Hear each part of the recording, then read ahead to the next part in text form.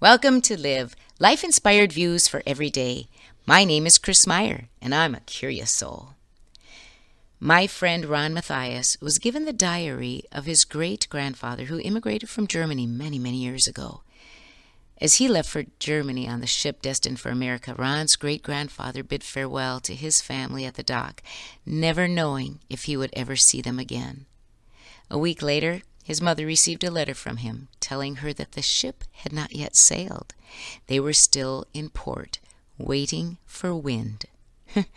Waiting for wind. Ooh, what a profound sentence. All of us, at some time or another in our lives, have waited for wind.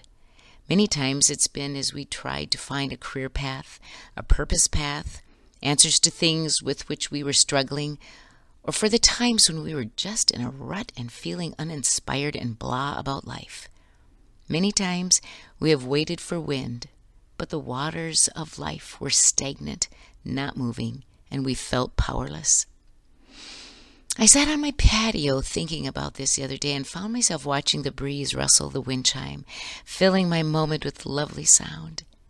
When wind comes, it can be sweet, but when it is absent, we often long for it.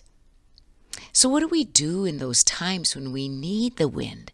Something to push us into a new time, to motivate, to move us out of that stagnant spot, or encourage us to take a risk. Do we try to make our own wind, or do we wait for the wind? So, is it possible to wait and act at the same time? A both and? I don't know. I'm just throwing that into the wind. There's a powerful quote I put in one of my journals that says, "When there is no wind, row." So that sounds like a vote to make your own wind, doesn't it? But then there's the idiom, just wait and see. Then one given to us by Leo Tolstoy, everything comes in time to those who know how to wait. Or from Harbhajan Singh Yogi, who said, "The greatest art is to sit and wait and let it come." Once on the movie set in the MGM studios, the actors sat brooding over what to do with a particular scene. The owner of the MGM happened to come into the studio and asked why they were just sitting there. They told him they didn't know exactly what to do with the scene they were working on. The owner scolded him and said, "Don't just sit there. When you don't know what to do, do something." We have a strategy in mental health counseling called act as if. It's suggested by one of the favorite theorists that I have, whose name is Alfred Adler. This technique helps a person take an action they may be afraid of taking or simply because they don't think it will work. When applying this technique, the person is asked to act as if the action will work. It can be like a rehearsal or, as the saying goes, like priming the pump. The action does something. It gets something going, or it starts the beginning of a change. Sadie Huff said, "Don't waste the waiting." Yesterday I ran into a friend, and as we chatted a bit, she remarked, "I'm so bored, and I've never been bored in my life."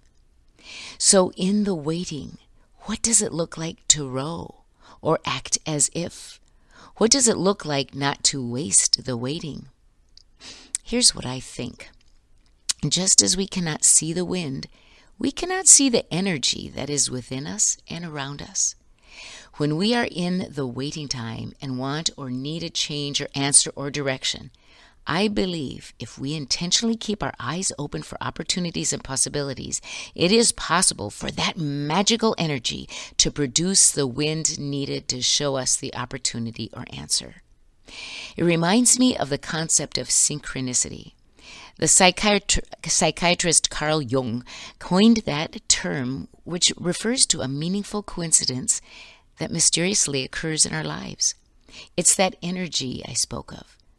Science tells us that when we change our vibrational energy, we start attracting more of what we're feeling, making wind perhaps. So in the waiting for wind, keep your eyes open and your heart open.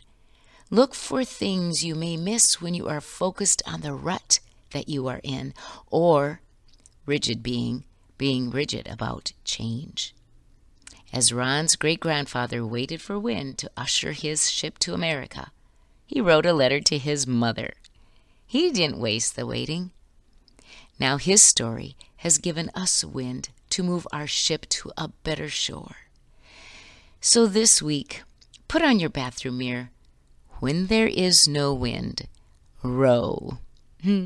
Enjoy the trip.